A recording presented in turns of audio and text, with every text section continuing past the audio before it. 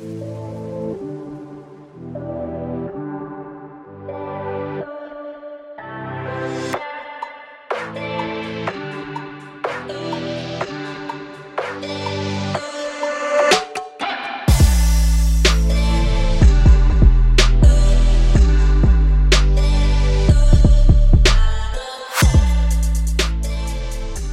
of our conversations, it's we're really working out some of these like thoughts and ideas in real time, which is kind of interesting. Like going back and listening to, I was just saying before I hit record that I listened to the last conversation and wanted to do a bit of a follow-up. In the last episode we titled it Existentialism and the Meaning of Life. So where do we follow up to that? I feel like there's so much more to say. So I actually didn't go back and listen to some of it, but what were your impressions listening to it? Yeah. What were your impressions from it? What did you learn from yourself in the conversation? It's strange because I think my point that I was trying to say and maybe understand a bit better for myself is around the meaning of life in this thing of nihilism, getting to this place where you don't essentially think like life is worth living, there's no meaning. And obviously you and I agree, not a good place to be, along with many, many others. But it's important to, I think, in some way recognize that you could be there. Like it's possible to see the world or see moments of your life in that way. So it's like the meaning of life. And God, we just covered it's such a big question. But we covered so many different things. We were talking about different wisdom traditions. If someone adopts a particular wisdom tradition, that helps shape their particular meaning of life. If someone's a Christian, a Buddhist, a Stoic, whatever it may be, those things can help one to make meaning, if you will.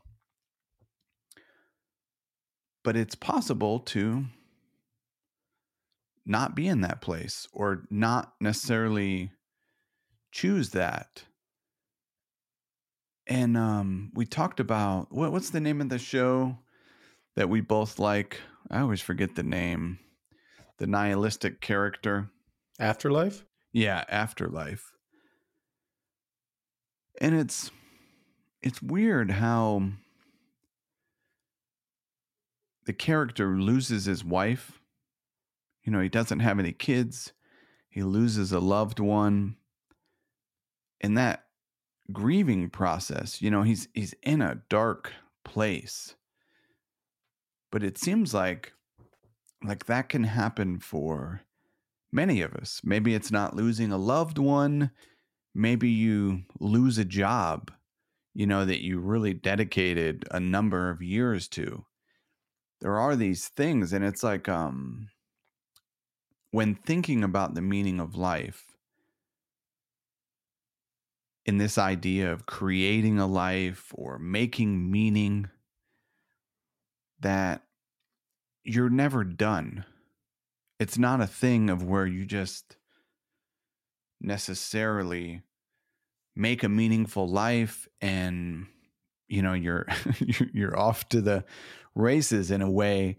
It could be the case. I mean, I guess it depends. Everybody's different, but it is possible that there are these experiences and setbacks and, you know, complexities of life that can, in a way, kind of zap that particular view and belief that you had, or shake your foundation, however you might say it.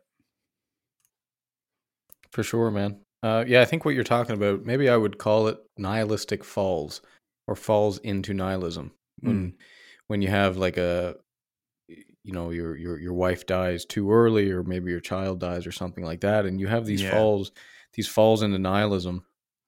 And I think the antidote to that is to voluntarily confront reality each and every day. So, this guy, presumably before, we didn't really see in the show what happened, what he was like before, other than through flashbacks. But presumably, he had a great relationship with his wife, and they were, had this great bond. And I would venture to guess that even though they were really enjoying each other, he probably didn't think too often that one of us could get cancer tomorrow and die. Mm. Right. And that's a reality that's built into the fabric of reality, that things are impermanent and that we do move on. And it's one of those things. It's like, I think about this semi frequently with, my parents passing away, because that's something that's going to happen. And I think that's something that everyone has to go through. That's really, really tough to go through. But I think the worst thing you can do is lie to yourself and say it's never going to happen. And it's like you just convince yourself that you're in this romantic dream, which we do all the time, I think.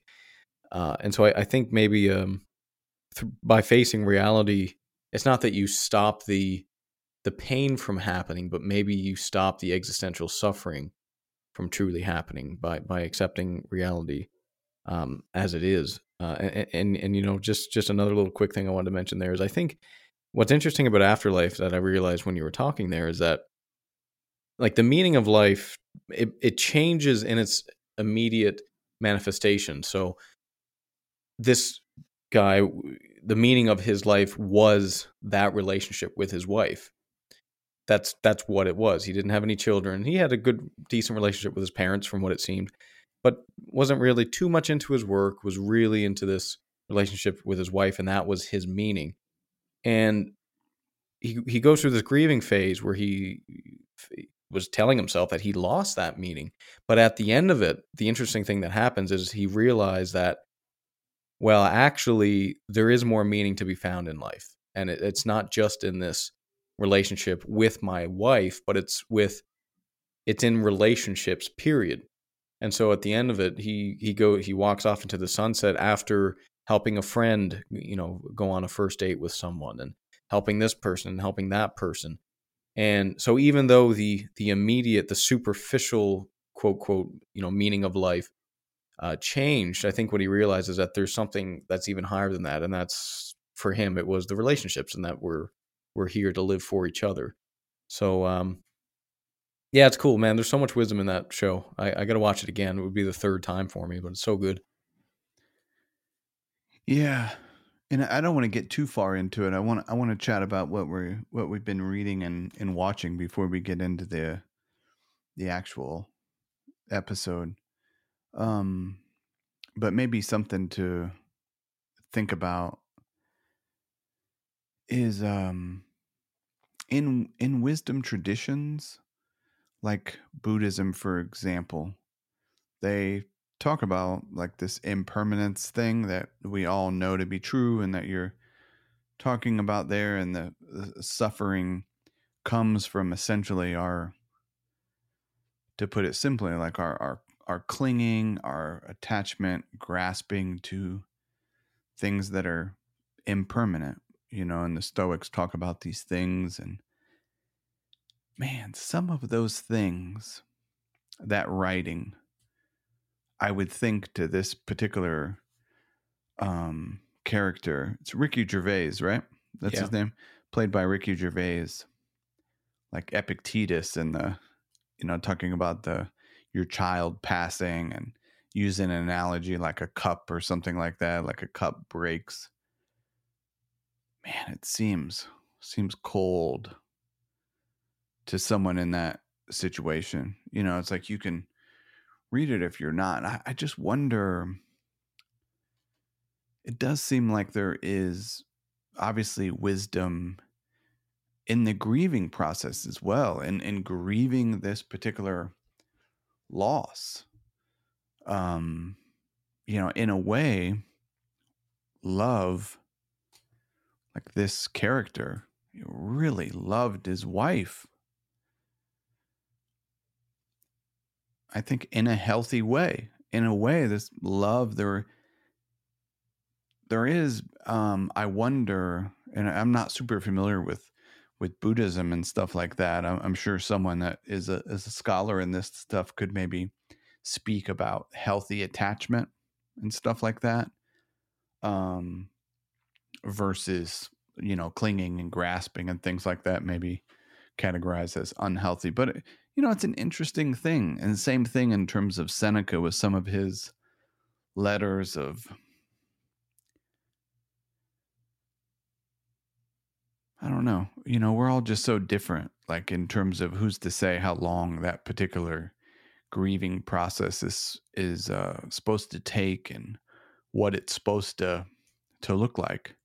Because in a way, he comes out the other side of that, like you say, in a bit of a better place. He comes out of that and sees a bit of a broader perspective.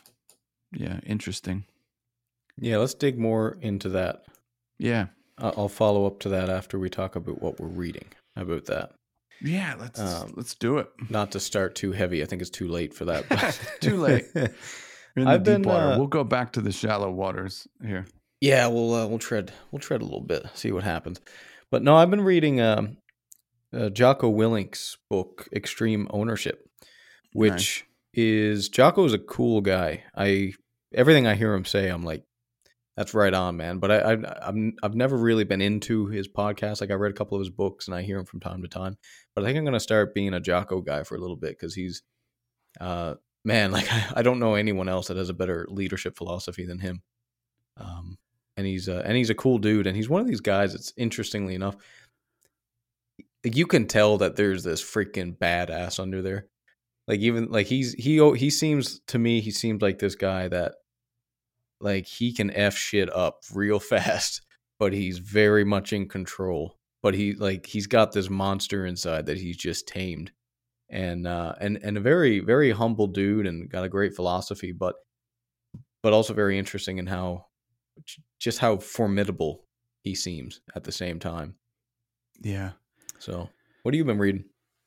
Um, well, just to say one thing, especially for the listeners, in the way of that extreme ownership, he did a follow up book to that, the dichotomy of Yes. leadership, which I love this type of stuff. We've talked about it many times of where this thing of the middle way or this both and thinking, where it's like, and what we're talking about in the way of paradoxically speaking, it very much connects with that of like structure, like and flexibility. It's like he can hold both of these things, and he outlines that in the dichotomy of leadership, which is really good. Not a lot of people, I think, even that write in this space that are in academia and stuff, touch on some of that Mm. stuff. So it's definitely like so much practical wisdom. Well, that's why it gets down to that word that you said is wisdom.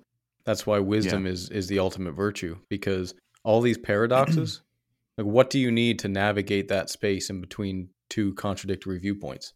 Like you need wisdom.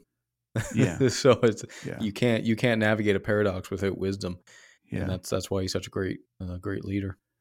And it's to touch on one thing, I think we've chatted about it before, but in the way of counterintuitive, like sometimes the wisdom, the most practical, wisest thing you can do is very counterintuitive to our initial reaction. Like he says, if he's someone that's in like mixed martial arts, been, what I mean, doing Brazilian jiu-jitsu and all of this stuff his whole life for anyone that's not familiar. But he says if he found himself in a dark alley and somebody wanting to basically kind of come after him or find himself or someone wanting to get physical with him, he's going to run, and he outlines why that is, why that's the wisest response of we run. So good. And people can check that out, but it's like our brain doesn't even want to think of that, some of those counterintuitive or paradoxical type of things of things that we talk about here. It's weird how often times that is the wisest response, the thing that we maybe don't think of. How about in the way of watching? Have you seen the Netflix documentary on Arnold? No, I gotta watch No, it though. how dare you? I know. I I won't spoil. Arnold. Yeah, I won't spoil it, but I do want to mention and kind of get your thoughts on one thing that he says. So it's 3 episodes. They break it down. I think they title them like athlete, actor, American. And towards the end, he's kind of reflecting on his life a little bit and talking about these things. And he talks about his infidelity. He had a relationship for someone that worked like in the house, and ended up having a child with this person that worked for the family, and ended up ending his marriage and stuff like that. And obviously you can assume that he's extremely competitive, extremely driven. He's not someone that wants to lose and fail at things. But at the end, he differentiates major failure from failure, which I thought was really interesting. And he says this infidelity, this thing that basically ended his, 30 plus year marriage and things like that. He called that's a major failure in his life. He says, like, you lose in a bodybuilding competition.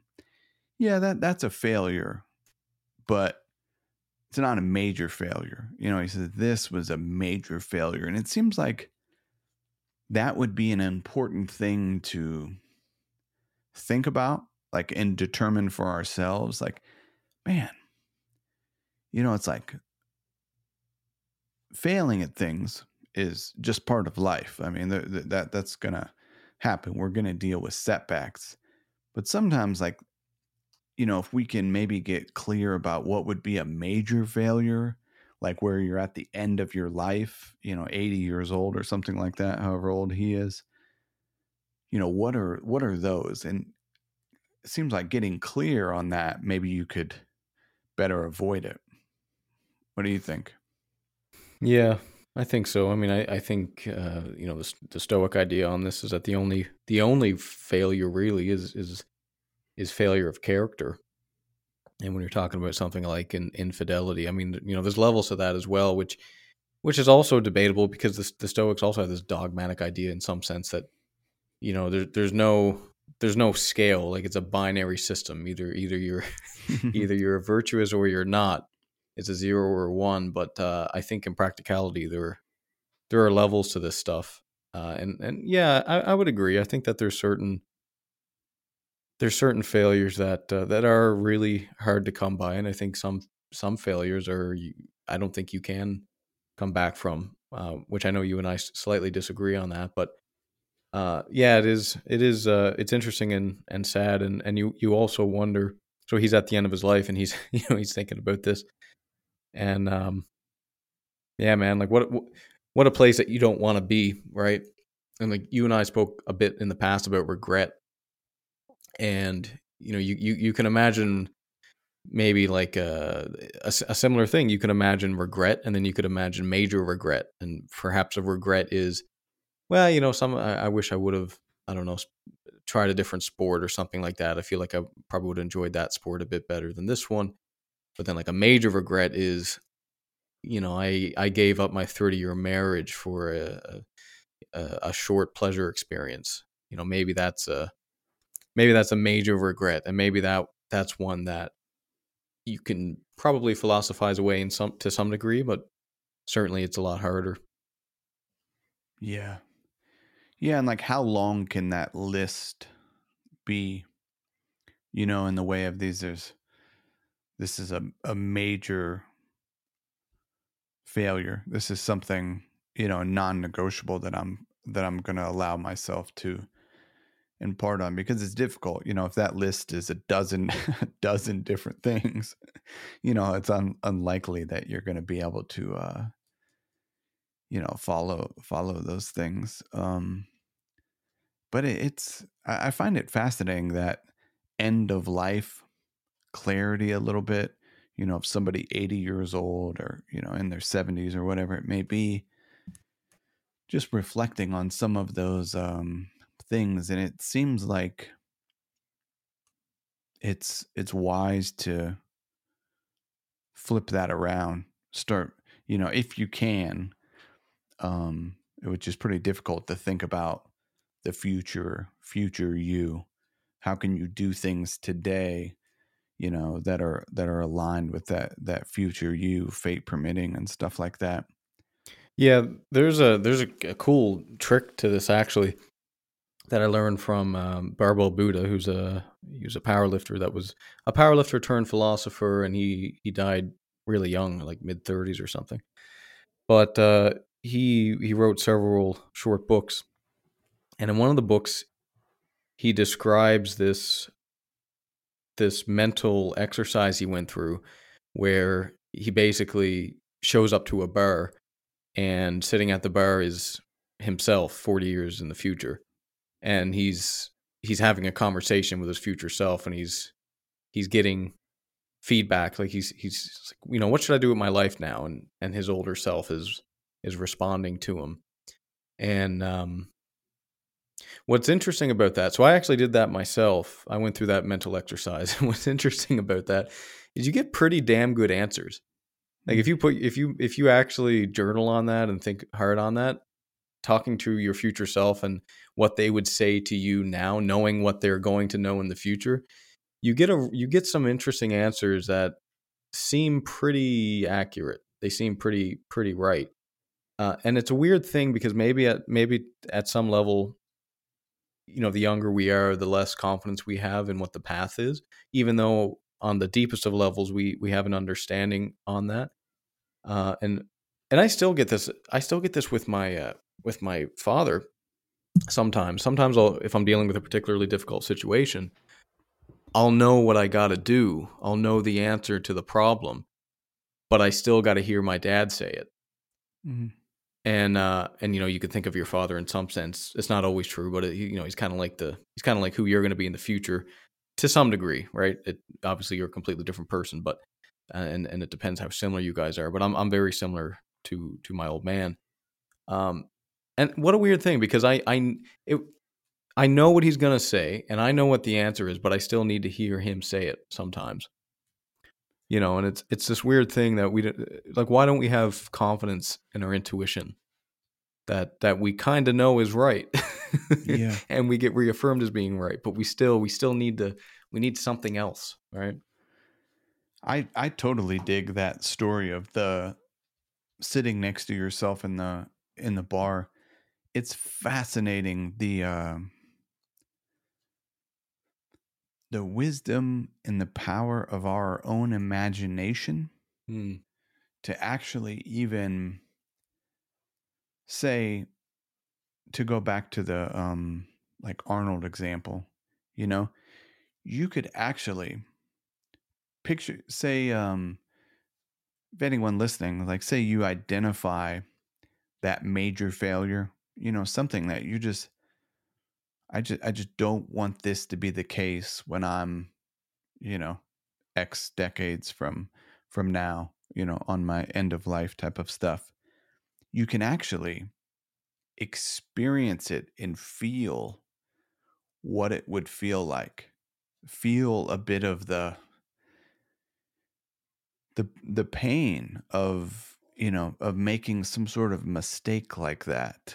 And obviously I don't get too much into like some of the visualization stuff. I mean, there's the flip side of that. You think of Olympians that work with all of these super skilled psychologists and stuff like that, of visualizing, excuse me, things going well.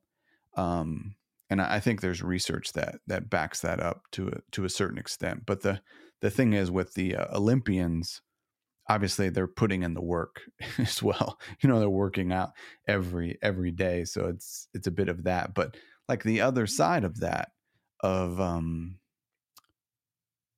getting super super clear of like the type of life that you don't want to live, or the type of things that as you're navigating the present moment, that you want to be super mindful in avoiding.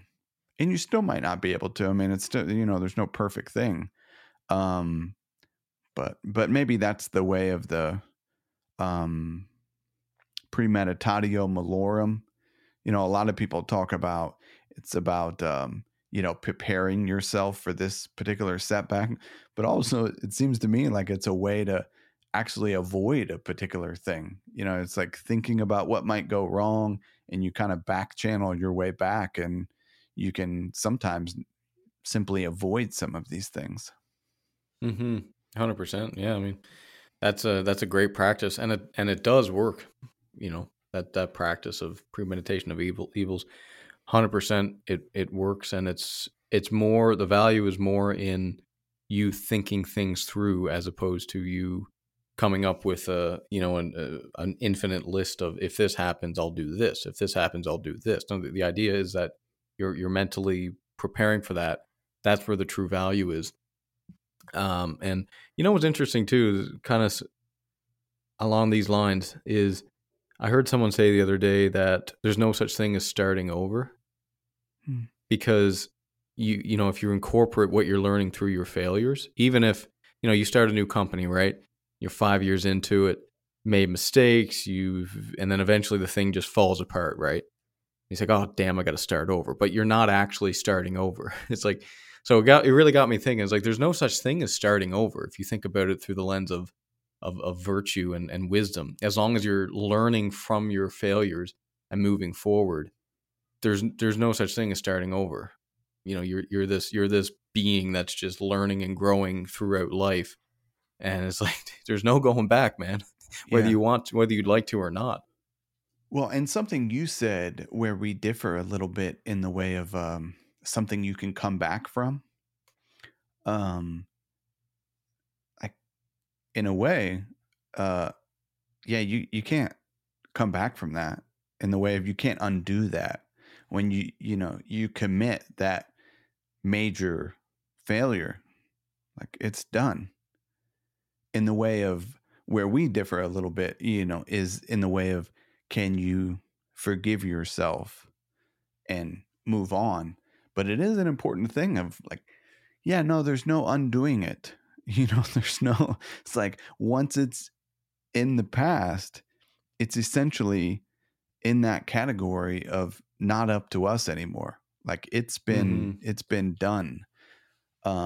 Which is, from one perspective, a positive thing and a good thing. We're becoming every day. But from another perspective, in the way of, if you do make a big mistake, something that you regret, you do, find yourself in, carrying out a bit of darkness, if you will. It's been done. Like the only move at that point is to, how do you make sense of it? How do you learn from it? How do you forgive yourself, and try not to do the same thing moving forward, which is challenging. Yeah, there's a great scene on this which kind of illustrates. I never really made this connection actually in Lord of the Rings, where they're deciding on which way to go. They can go over the mountain or they can go under the mountain. This is in the first movie for you nerds out there, and they decide to go under the mountain. But as they're going, they're trying to unlock the door, and one of the guys, he's throwing rocks in the pond, the big lake that's there, and turns out there's a big ass monster under there, right? So, anyways, they get the door open and they all venture in through the door, and then this monster just comes out and starts attacking them. So they fight him off, and then the only place they can go is under the cave, like in this doorway, and the monster climbs up and just blocks off the whole door, right? And then it's pitch black, can't see a freaking thing, right? So the wizard there, he's the wise one. He turns on his light and he says, "Well, we got no choice now. We got to move forward." It's like, we got no choice, like, because they were debating, like, no, like, what are we doing here? What are we going under this mountain? We should go over the mountain. And some were saying, no, like, under the mountain is the way to go. It's like, one of the guys made a mistake. You could call that a major failure in some sense because he disturbed the peace for no reason, and that resulted in, don't wake up sleeping babies is kind of the lesson there. And yeah, I mean that's the whole point, is that sometimes you fail in such a way that removes the potential for you to go back anymore. You have to move forward. So regardless of how dark it is and regardless how scary it is, it's like, dude, you got no choice. So Mm. let's move forward. And that, man, it's so hard to do though, because you could get caught sitting on that rock pile under that mountain thinking, God damn it, why did I throw that stone in that pond? Yeah. What the hell was I thinking? But how helpful is that? Yeah. And maybe that's a great transition into the conversation. I know we were just texting back and forth a little bit. I kind of requested the a bit of a follow up to the last conversation. But in the way of responsibility, there's so much. It seems to be such a critical aspect of making meaning in life, like that's that thing of what you're talking about, that story. You make a particular act, a move, you decide to go down this particular path. Like now, like oftentimes it seems like in life, like the move that can be so difficult is, it's like standing up straight, and like moving your way forward, like taking responsibility for whatever it is. And sometimes these things are like outside of our control. Like this story of go over or go down. Essentially, it's like a 50-50 thing. There's a bit of luck. And still, like you've got to take responsibility, which is obviously a theme in the book that you mentioned of extreme ownership. It's about taking this radical responsibility um, for life, like for leading your life. So difficult sometimes. Yeah, it is. And that is a paradox too, because, Jocko, that whole book, Extreme Ownership, is everything is your fault. Literally everything that goes wrong is your fault. And you could think, well, where the hell is the dichotomy of control in that statement, right? Um, and this is where I think maybe Jocko doesn't address this enough. I don't know. I'm in the middle of the book, and I have read some of his stuff before, but that extreme ownership, really, all that is you have to maximize your agency in this situation. That's all that is, right? And he acknowledges that there are things that are ultimately outside of your control, but you're better off assuming that you do have some control over it as opposed to not, because, it's one of these situations where it's better to be anxious about something that's outside of your control than it is to not be anxious about something that is within your control that's going to kill you. Right? So this is why it's so difficult, because you have to find that balance where, yes, you do take extreme ownership over everything, but then wisdom teaches you that what actually is outside of your control. But that line, it's very hard to discern.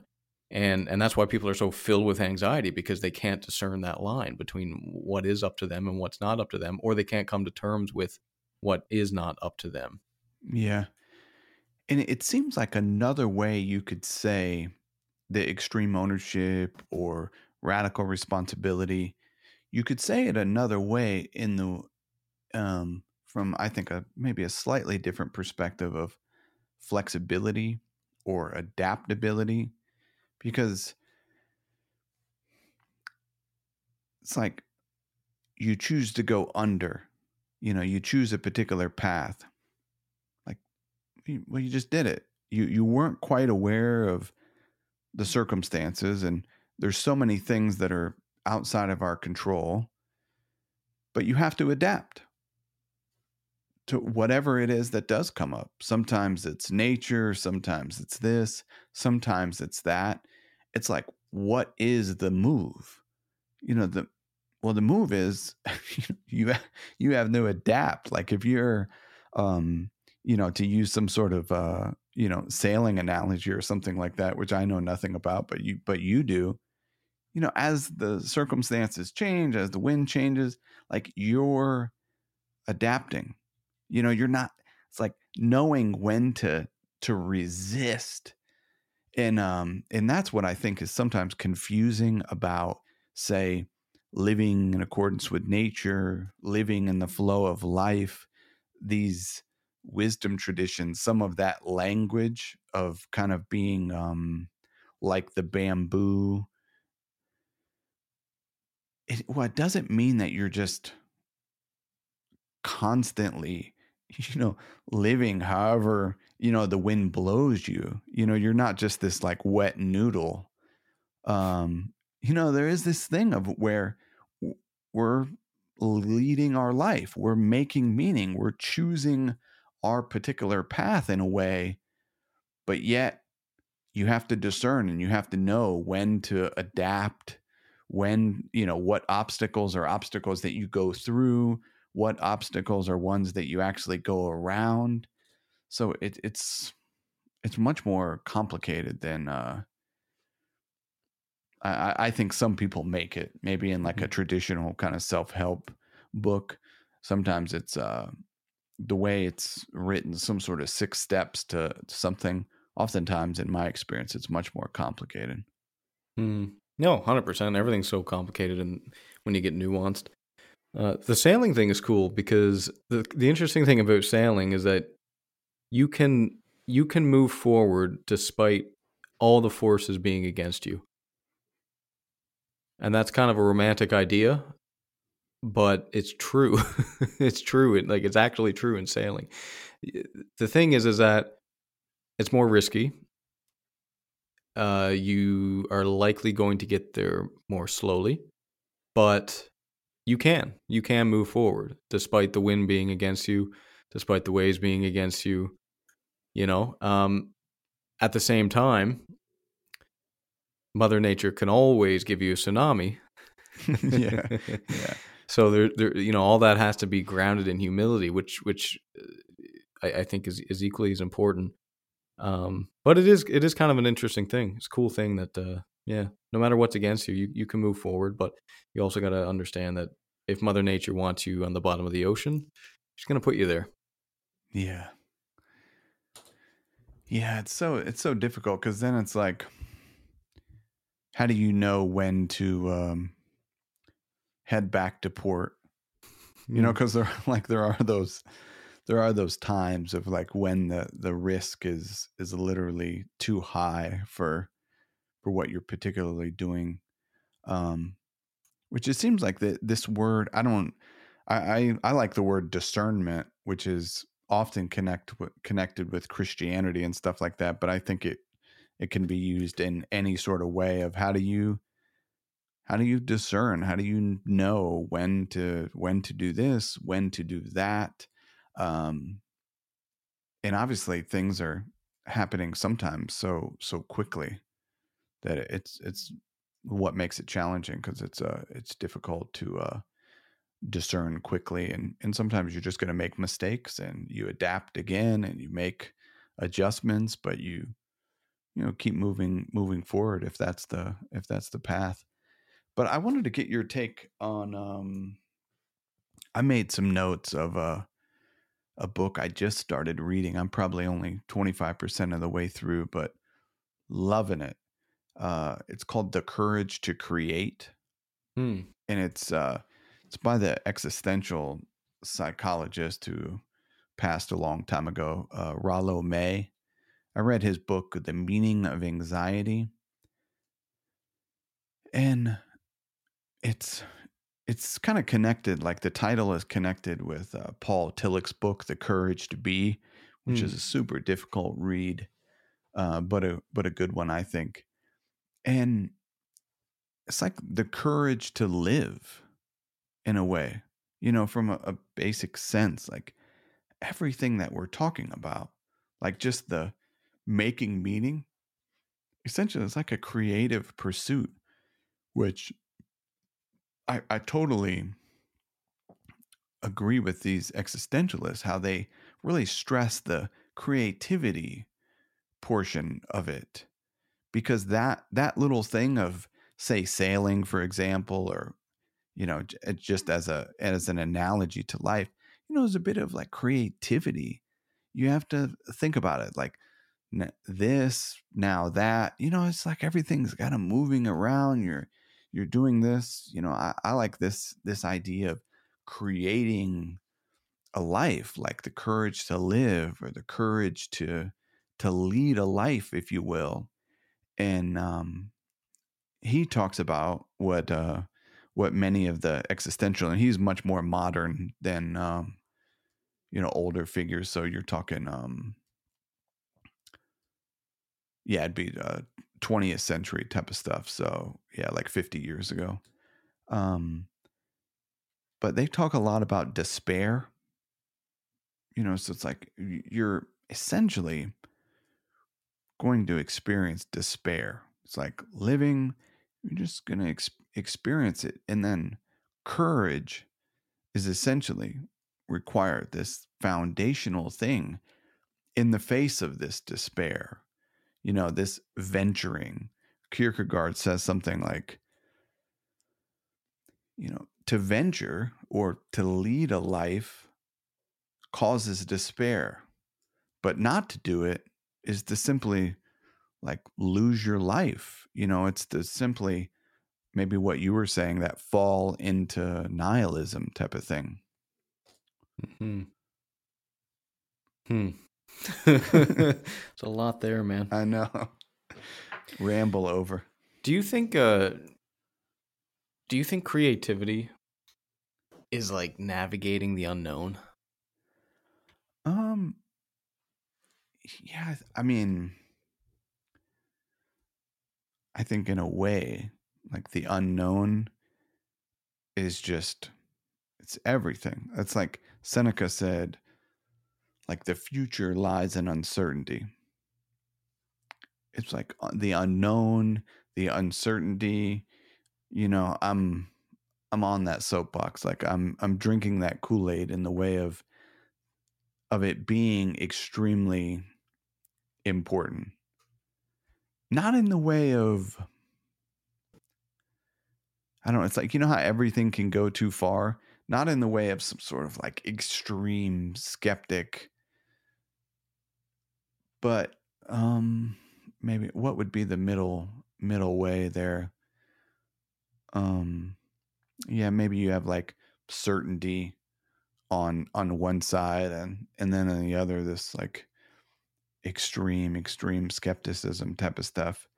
I think there is some sort of middle way there of realizing that it's simply, the future lies in uncertainty. We don't exactly know how life is going to unfold, which requires us to make meaning, lead our life, take responsibility, be adaptable, and, have a bit of clarity on what matters.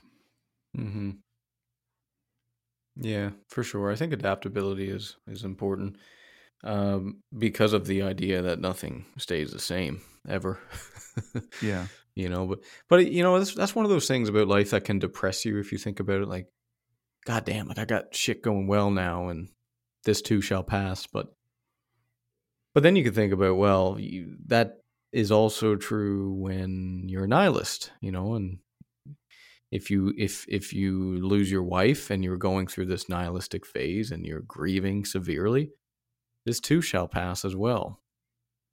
So I think that can work for you and against you, and it's probably better to take the stoic approach and not really consider that good or bad, but just a fact of reality that things do, inherently change just by the nature of reality.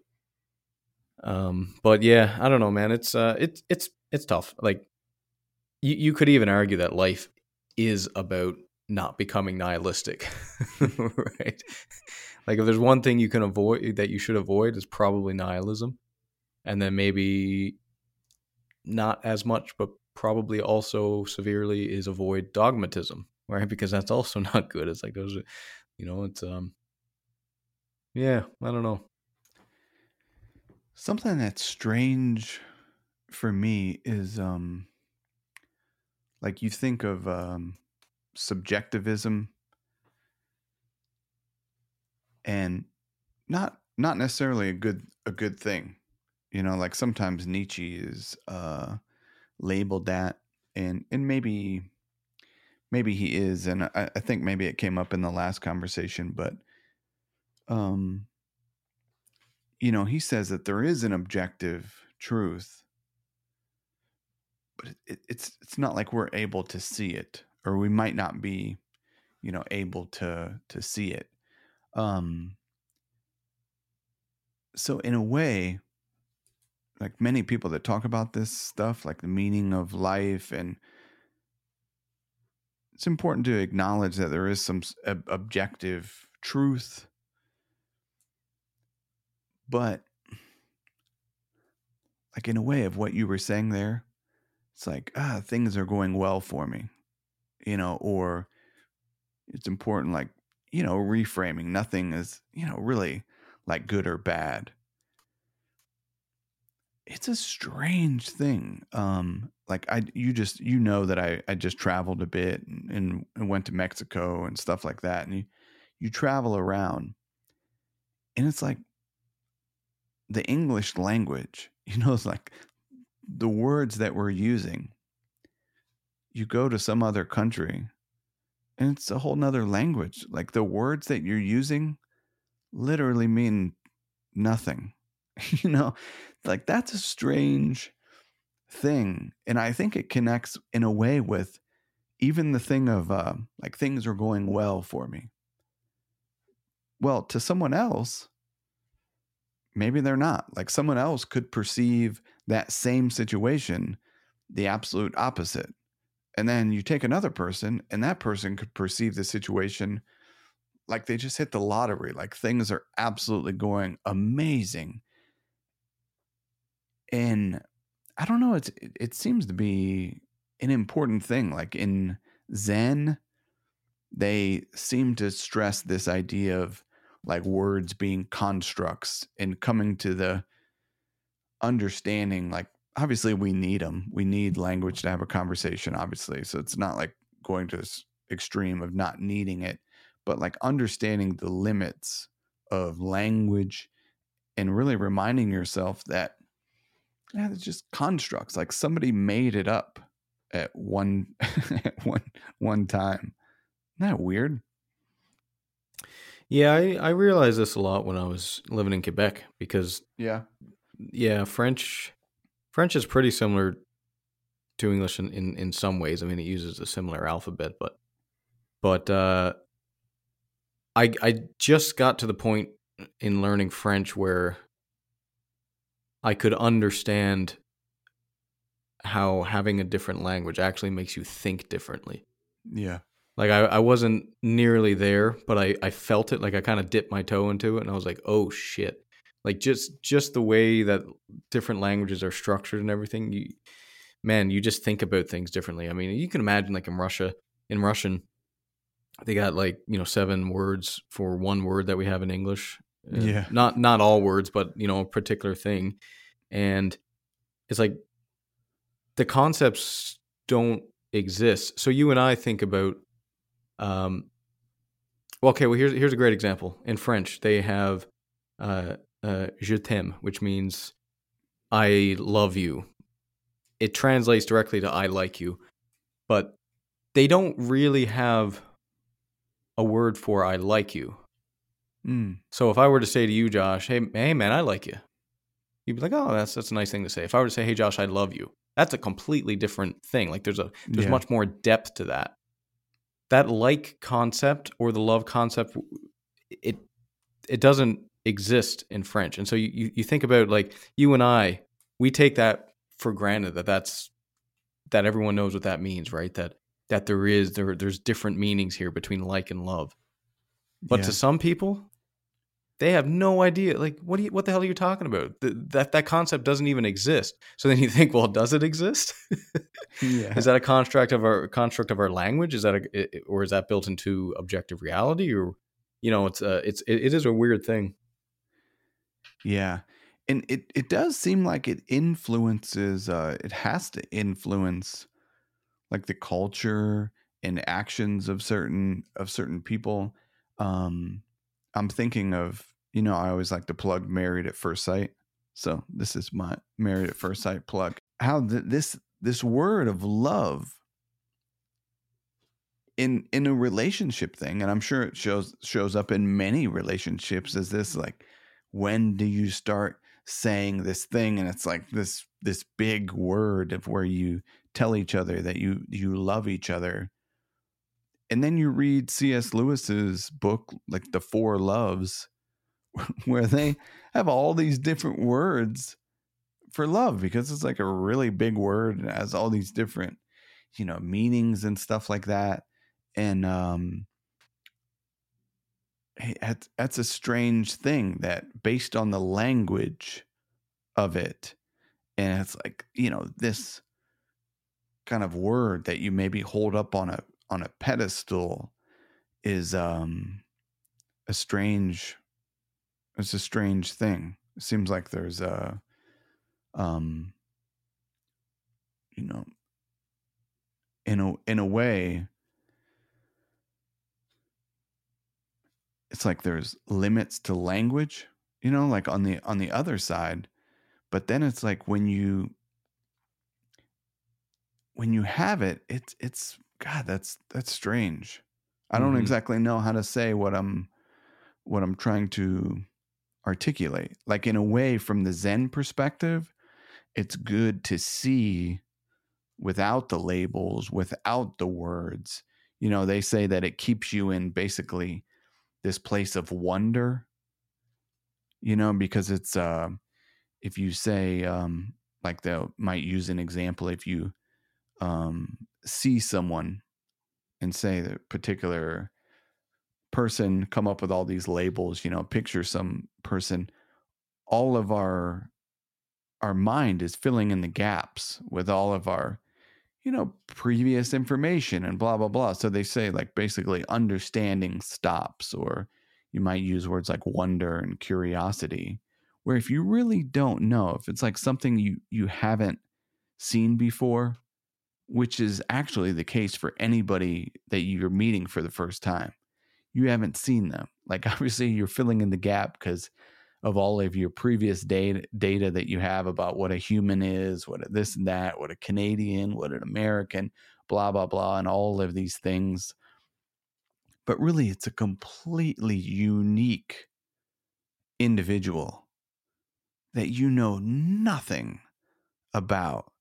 And it's like, if we remembered that, the amount of wonder and curiosity, I mean, it should be, when you meet a stranger, it should almost be like you're just seeing some sort of creature for the very first time. It's just, should be a really special and interesting thing. And I'm sure it is for some, but I'm speaking for myself, of sometimes we can, not maybe realize how unique, each one of us really are. Yeah, it is crazy. Like, I think you and I talk about this sometimes, but we we both tend to get kind of awestruck about what would you say, artistic, romantic individuals, mystical individuals, let's say. You know, Yeah. What do you mean? like people that are really into mysticism, because you and I tend to be a bit more practical in our approach to philosophy. Mm. But then you have these groups of people who, man, like they're talking about stuff that for me, I'm like, I don't know why you're talking about that stuff. Like, it just doesn't, I can't bring it down to earth. And maybe that's a shortcoming of my perspective. But what's interesting about that is that those people, man, they could even be happier than you and I, right? And they Oh, could be completely. living a better life, and they have better relationships. Yeah. But it's just, for me, it just doesn't work. And I think you're right that every person you meet, man, there's so much individuality there. And I think one of the things that I try and tell myself regularly whenever I start to judge someone for a particular thing, whether it's like the homeless guy that's asking for money, or someone that's just pissing me off or something like that, is because I try and tell myself, it's like, that's a human being. It's like, that's a human being. That's a person right there. It's like, you better be very careful on how you're thinking about another human being. You know, especially given, as you and I just spoke about, just how different we are, and I think we assume naturally that everyone else thinks like we do. But man, it's not true at all. Like, some people are thinking in a completely different light than I can't even comprehend, and it just Yeah. doesn't make sense to me. But then you look at how happy they are, and their relationships, and it's like, well, maybe I'm the idiot here. Maybe they got it. Maybe they got it right, and I, Yeah. Um, but it's like in a weird way of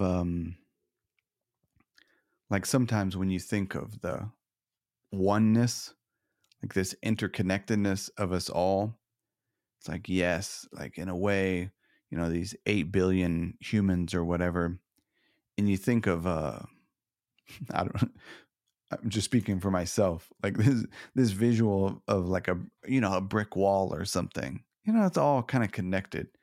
But that's really not right, because it's more like an engine of a car. Like there's all these different little pieces and different, we all these different perspectives and unique, um, like in the way of that meaning, like making this meaning, like as a whole, like as a society, we want everyone.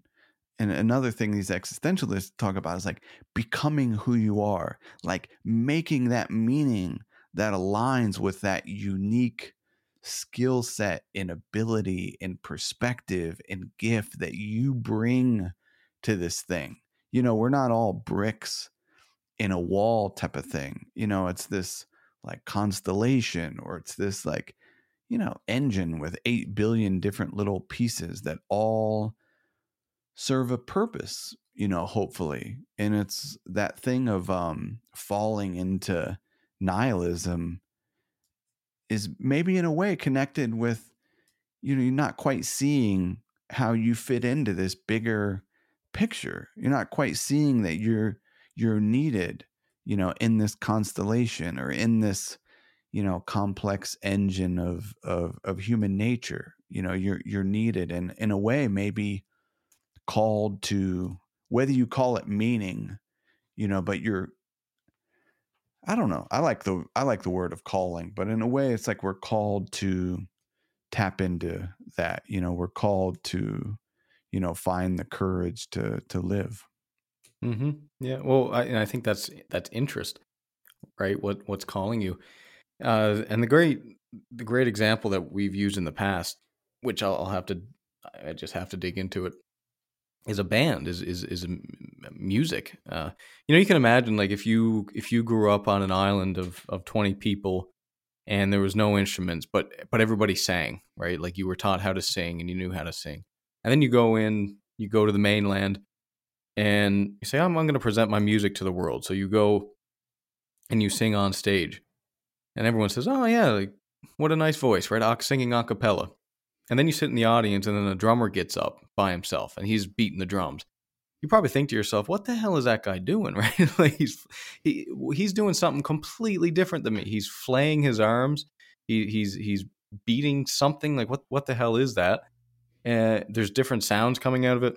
And then the drummer sits down, and then the guitarist gets up, and you think, well, what the hell is that? That's not music either. Like, he's got these little strings that he's playing, and this is completely different from what I was doing, and from what the drummer was doing. And then some guy comes up with this flute thing, and he blows into it, and there's sounds coming out, and you think, well, what the hell's going on here now? And then what's interesting about that is that if the singer started singing, and then you put the drummer on stage, and then he started with the bass drum, right? And he's going along with the singer.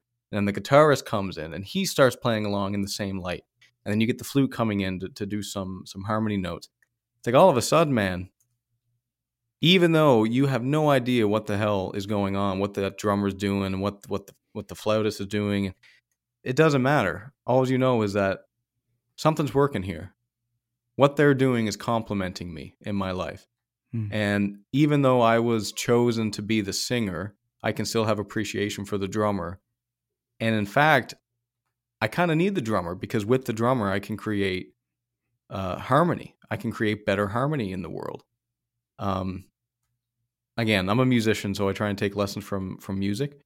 But I think, to your point, man, you're absolutely right. It's like, we don't need to be all the same brick.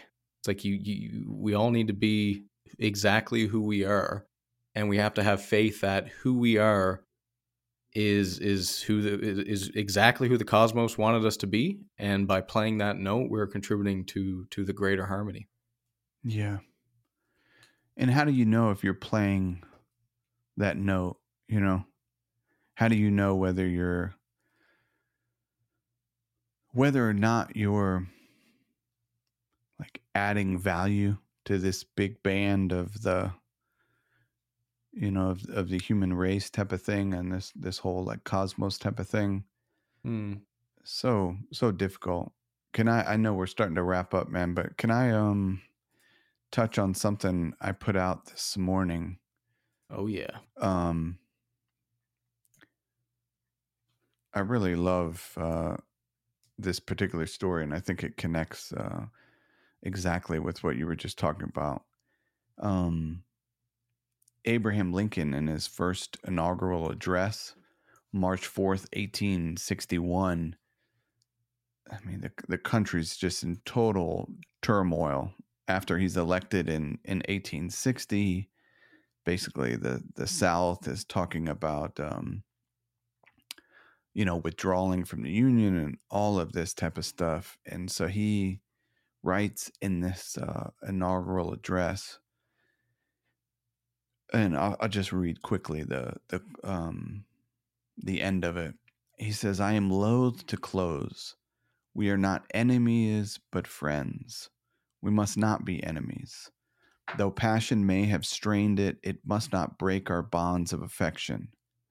The mystic cords of memory, stretching from every battlefield and patriot grave to every living heart and hearthstone all over this broad land, will yet swell the chorus of the Union when again touched, as surely they will be, by the better angels of our nature." So beautiful. I swear, I'm a big Lincoln fan.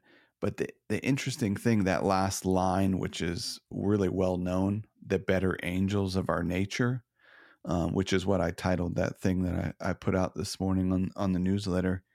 Um, Lincoln, unlike, you know, many presidents, most presidents, they put together their cabinet of all of these important positions, and they put all their, friends, people that have supported the campaign, and people that have like-minded views and stuff like that.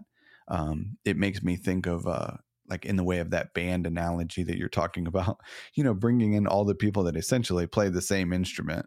It's like all the guitarists, come on in, we're moving in. And this historian, Doris Kearns, I believe is her name, but she wrote this famous book, Team of Rivals. And he didn't do that. He brought in all of these opposing views, all these people that just disagreed with him, which is so challenging to do, like from a leadership perspective. And that last line wasn't actually even written by him. His line was much more forceful. It was really like a bit of a like an antagonistic type of thing. He's like kind of talking down. Um, and one of these opposing views, essentially like a band, some of this person that plays a different instrument, that is seeing things, in a different way, and maybe understands the perspective of these people in the South a bit different, or, who knows. But that end, like, that call to the better angels of our nature, which to me, in a way, like, it connects with what we've been talking about, this meaning of a life. it's towards that the good, that is within us. How do we tap into that? How do we find our way to love one another, to see each other not as enemies but as friends? It's a fascinating thing. I love that story, that it came from actually one of those opposing views. And I'm sure that comes up in bands, like these people that are creating great music, great art. Yeah, you can be in the same band and you can still dialogue about issues. You can still, disagree. Um, eh, so it's not that you're just all like, there's no sort of tension whatsoever. We're all just in the same band. That there is a bit of that. Like you can work towards a common goal, and we're stronger together. Um, but yeah, it's such a difficult thing, it seems like, to actually embody, and put that into practice of like, yeah, you know what? I'm going to bring in all of this team of rivals, and that's going to, it's like, it's amazing when people are able to actually like put wisdom into practice, and, make some of these wise decisions and embody that in life. Yeah, Yeah. 100%. It reminds me of a quote I just read before I came on here.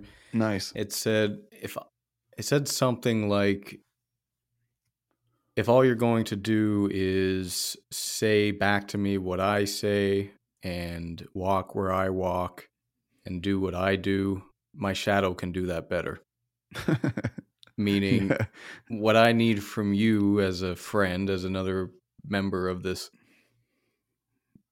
wonderful, beautiful, tragic existence, is not to reinforce all my false beliefs, but to show me another belief that may be just as true or more true than what I'm seeing, but I'm not seeing because I'm a flawed individual. Yeah. And I think that's the point that you were hitting on there. Beautiful. Let's wrap it up right there, man. What do you think? We gonna wrap it up? Let's do it. Paradoxically speaking, Substack. Check it out. Check it out. Stack the subs. Is Good that why it's stuff, called man. Substack? Stack the subs. Cool. Peace.